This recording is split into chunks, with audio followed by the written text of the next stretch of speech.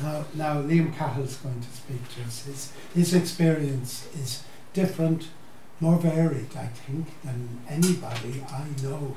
He's done so many things. I first spotted him as economics correspondent for RTE, but he's done a wealth of other things as well, and all with, dare I say it, great zest. And just see, can I maintain some of this renowned zest for the next 10 or 15 minutes, and see that you'll be the judges of that, of course. Well, good afternoon, colleagues. When Kieran asked me to talk to you today about where the freelance market is developing, my reaction was a little bit similar to Claire's, talking about the new skills and so on that would be approached. And that was because it's almost 50 years now since I dipped my toe for the first time in freelance journalism and in the market. And I asked myself, what can I usefully say in a situation where over that time the nature and structure of media in Ireland has changed so much. We used to have one national broadcasting station that went off for 2 hours in the middle of the morning. We had no domestic TV station, and a web was something you might find in an untidy room, and social media meant looking up the entertainment pages of the evening paper to see where you might go to see a film. But when I thought about it a bit more, and I think a little bit like what Claire was saying too, I came to the conclusion that even in that changed and changing landscape, I had changed and adapted as well. For example, I had learned how to do HTML coding to build a web page. And although the landscape has changed, not only superficially but fundamentally, I came to the conclusion that many of the principles and practices that had helped me get into mainstream journalism are still relevant. Journalism is not a hobby. I mean, we all want to earn a living from it, and we want to do it in a way that gives us job satisfaction and a sense of achievement. So in preparing for this afternoon, that is the kind of practical view that has informed my approach in terms of what I was thinking of and what I might say to you. So I will try to look at practical strategies to survive and prosper. I will also, from my own experience, give you some examples to back that up and to show you how sometimes that can happen. And these are all learned understandings that I've acquired. They're learned ideas. And I'll go through, it's a long enough list, but the thing is, some of them work on their own, some of them work in combination with others, and I'm not for any moment suggesting that you need to do all of them. And I am well aware that there are people in the room who are already doing some of the things that I'm going to mention. The objective in journalism is to get published and get paid, of course. And if that's not happening for you, and if it's not happening fast enough, I say self-publish in order to kickstart it. Write a blog, be active on Twitter, Facebook, Instagram, YouTube. Use it as a shop window to highlight your ideas and research. In my case, I was at a stage, I think it was around 2006, 2007. One job had ended. I wasn't clear in my mind where I was going to go next. I knew at that stage I still wanted to stay writing about politics and so on. So one morning I said to myself, I am going to write a blog at 12 o'clock every day. I'm going to call it the 12 o'clock blog, and whatever is the big news or current affairs story of that morning, I will write about it. Now, I didn't keep to the discipline of 12 o'clock every day, but I did it for a number of months, and within a few months it had attracted the attention of the Irish language editor of the Irish Times, and it also got me a number of opportunities to do pieces with Radio na Gaeltachta. And I'm just making the connection for you. I said, I want to do political journalism as a freelance, so how do I make people come and ask me to go and do it? Another good idea I found was to start my own content website and be strategic in selecting what kind of themes or topic you're going to make that website about. It builds your profile, it builds your portfolio, and it shows to people who might want to commission you, whether they are in the mainstream old type media, or indeed, as Claire was saying, in an organisation or in a voluntary group. It shows this is what I write, this is how I can write, this is how I can build audience. In my case, at a certain stage, because my native county was doing very well in GAA, I said I would like to do sports journalism, GAA journalism. And I felt, maybe it was in my head, I was wrong, that because my background was in industrial coverage, in economics coverage, and in political coverage, that no commissioning sports editor in their right mind would look at me. So I felt I needed to build credibility and to show that I could write about sport. So I built my own website. It was called An Fear-Rua, the GAA Unplugged. It took 5 years of late nights, early mornings, snatched lunch breaks to make that reach a point where it began to lift off the runway. And then there were 7 good years after that. So I don't want to be all starry-eyed with you. That was 5 years of persistence to get to that result. But it got to the point where I was writing for match programmes all over the country. I was doing a column every Monday morning for the Irish Examiner for 4 or 5 years. I was writing for GAA magazines. I was doing parts in radio and television documentaries on GAA topics. The point is, if you have a strategic aim, you have to put the work in to bring you towards achieving that aim, and you have to take the time and the patience that's necessary in order to do it. Become an expert on a few topics. An expert. Claire was making a point which I think is interesting, that so much of the media these days is commissioning experts or celebrities to write content.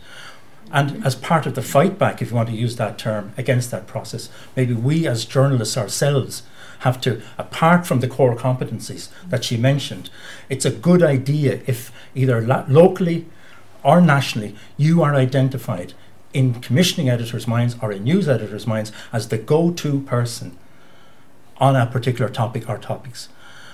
I see a colleague of mine, I live in County Meath, who has made himself the go-to person for news and for features in relation to the North-South Pylons Interconnector, for example. So to identify what you might be an expert on, look into your own life and experience, the things that you can build expertise in. Taking my own example, I started off working in collecting taxes, and I was involved in the union and industrial relations. So what did I do? I started writing about taxes, budgets, collecting taxes, tax advice, industrial relations problems, pay agreements, national wage agreements for the old Irish Press Group. So in other words, I could have, like thousands of the other civil servants at the time, kind of said, yeah, I just collect taxes, or I just go to negotiations with management. But I saw that was an expertise, or a core expertise, that I could turn into stuff that I could write, that somebody would want to publish and that somebody would want to read. Somebody once said to me after I had written a book that every journalist should write a book. And I agree with that. Because it gets you noticed, it gets coverage based on the book, and there was a time when self-publishing was looked down upon a little bit. I don't do that anymore. I think if you have to go the road of self-publishing, go the road of self-publishing. And you will find, certainly my experience was, that we journalists are actually very generous to each other when somebody else has written and published a book. It's very encouraging that people in whatever media they are will mention it, will give it reviews, will give it right up, will give a profile of you, or will do an interview with you. And out of doing that book, I was interested in labour history. I was interested in the War of Independence, so I did a book on an event called the Limerick Soviet, or the Limerick General Strike, in 1919. The book was called Forgotten Revolution. And that brought me into doing features, interviews, radio and TV documentaries, and talks to groups and students and people coming to me in relation to their theses and so on. And I'm doing it again now because the centenary is coming up next year, and hopefully that wheel will turn again for me. There are a number of sort of structures that are there that you can get in through as well. BAI documentaries, for example. They are, from time to time, looking for freelance journalists to come up with an idea of something that would make a good radio, especially radio or television documentary. Community, voluntary radio. I would say think about getting involved there for the experience it gives you of making and editing programs, of presenting programs, of researching programs, of researching news for radio. And it also, of course, extends your profile and your context in the immediate hinterland of wherever you happen to be living at that time. I've written it down here: do voluntary, community, campaign, PR. Unlike Kieran, I would have interrupted the PR expert. Get involved. You may be a member of something, or you may have to offer. And if you are offering, just be careful that if there is somebody else there working in PR in that area, that you work with them and you get on the same page with them and you become a team rather than somebody who displaces somebody, because that can cause you problems. In my case, I did a lot of voluntary work for GA Club, for Soccer Club, for Conradh na Gaeilge and the Irish language, and at one stage also for the Labour Party. But all of these things brought me into contact with people, got me published, if you like, wearing my PR hat for them, my voluntary hat, and it meant that when the question would be asked, well, can you write, or what can you write, you can say, yeah, I've been doing this for the X number of years for such and such a soccer club. Cross-publish your content across different platforms. Maybe cut and paste it a little bit, slice and dice it a little bit, depending on whether it's print, whether it's radio, whether it's television, or whether it's on the web.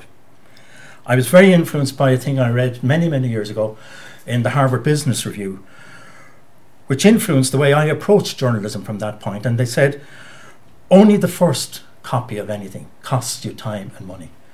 All subsequent copies are free.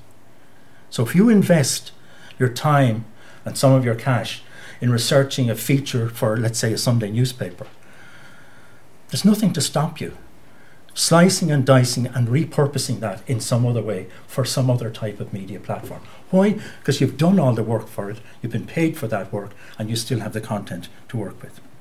I think photography is worth looking at as well. Do at least a basic course and get a reasonably good camera, because good photos will lift anything you're working on. And there may be a conversation where somebody says, that's a good piece, I like what you're doing, but have you, can we have some photographs to go with it as well? Now, I realised that since I started, not since I started talking, but since I started working, that there is much more national diversity in journalism in Ireland than there used to be, and that's a good thing. And maybe what I'm going to say now may apply to some people, and it's this: it's the Irish language. There are people, there may be people in the room who have a good knowledge of the Irish language. There may be some people who are not far off having a good knowledge of the Irish language. But what my experience has been, I'd go so far as to say there's probably one of the last, if not the last, area of journalism where you can still pitch in the old-fashioned way that I would have known, that Kieran would have known, that Claire would have known. Now, I know it's a restrictive group of people that can do it, but if you're anywhere near where you can go back to your secondary school or your college Irish and refurbish it to the point where you can write and do some journalism, I would strongly recommend it. Because when you think about it, in the freelance market there's a lot of competition. But if the Irish language press and media sector, and there are some very, very good websites in the Irish language at the moment, if people don't have the language to do the pieces for them, then it cuts out a lot of the competition for you. I mean, that's being very brutal about it. And in my case, it has brought me work with the Irish Press Group. It has brought me PR work with Foras na Gaeilge, with Comhaltas Ceoltóirí Éireann, with various other groups. I would say mix and match your journalism with other forms of communication. So if I wasn't in full-time employment, or if I wasn't doing journalism full-time, then I did PR, I did campaigns, I worked for local groups, national groups. But as Claire was saying, I would say be ethical about that. There should be no conflicts of interest. You develop your own brand, your own name, your own website, your own business cards, all of that kind of stuff. And on the conflicts of interest, I think the test is something like, ask yourself the question, in this particular PR job that I'm doing, or this particular piece of journalism I'm doing, am I on both sides of the conversation? Am I originating the material, and am I then in a position where I'm writing that material and evaluating it and editing it for a media outlet? I think that's what it boils down to, very, very simply. Keep a portfolio, keep a virtual portfolio. You need to have something that when the question comes up, have you done much in this line? You can say, yeah, I have. I actually have a little memory stick. I can send it to you, or I can send you on 5 or 6 pieces. What I'm saying is, trying to be practical. Don't be at the stage where if you get a call or an email from somebody saying, have you some more stuff, or what have you done in that line? Where you say, look, I'll have to get back to you on that. And then you have to root around for 5 or 6 days, because I think it was Albert Reynolds actually who said on one occasion, opportunity comes to pass, not to pause. And if there's some other freelance out there who's better organised than you are and can lay their hand quickly on the material and give it back to the commissioning editor to show them they're potentially the person to do the job, they'll get it and you won't. Training is important. Keep up to date with relevant training courses and skills. One of the good things now is at the local authority level, through the local enterprise offices and various organisations like that, there are very, very good business courses. And it's even from a practical point of view of learning cash flow and all of that kind of stuff. When I went out and started on Farrua, the GA Unplugged, by far the best thing I did was I went to the local enterprise office for a course for about 6 or 8 months on how to manage cash flow, how to organise a business, how to strategise, how to plan. Otherwise, it would have tanked after about 1 year instead of lasting for a dozen. Writing courses, TV courses, possibly even, as I said, Irish language courses. Keep your CV up to date. Again, going back to what I was saying about your portfolio. Avoid the situation where somebody says, I'm interested in that piece you sent me, I liked it, we're going to publish it, and we'd like to do some more, but I'd just like to know a little bit more about you. Can you send me on your CV? Do not be the person who has to root around for a week or 10 days and go to drawers and look stuff up to have it ready, keep it running, add to it according as things happen, because you want to be able to say to that person when they ask for the CV, yeah, I have it. Actually, when I put down the phone, I'll send it to you. Because think about it, you're in a market, and put yourself in the place of the person who's asked you for the CV. They've asked you for the CV because they're interested in getting more work from you. But if you say to them, look, I don't have a CV there. Well, I have one, but it's about 3 years out of date. If you just give me to the weekend, I'll bring it up to date. They're going to say, oh, geez, right, okay. Next, please. That's the danger. Do your best, obviously. Be reliable. There is a deadline. Deliver on the deadline. Doesn't always happen. Keep in contact with your editors, with the people who want you to write the stuff, what your progress is, how near you are to delivering, all of that kind of stuff. No surprises for people. And obviously do your very best in whatever you do, because returns and referrals from happy customers are the best way of maintaining and building your business, your job as a freelance. And once you get a foot in a door, any door, whatever it might be, and you get something published, come back soon with another developed idea. So I just leave you with 3 things to think about as you're embarking on this. Routine. Build a routine. Keep to a routine. Be disciplined. And be persistent.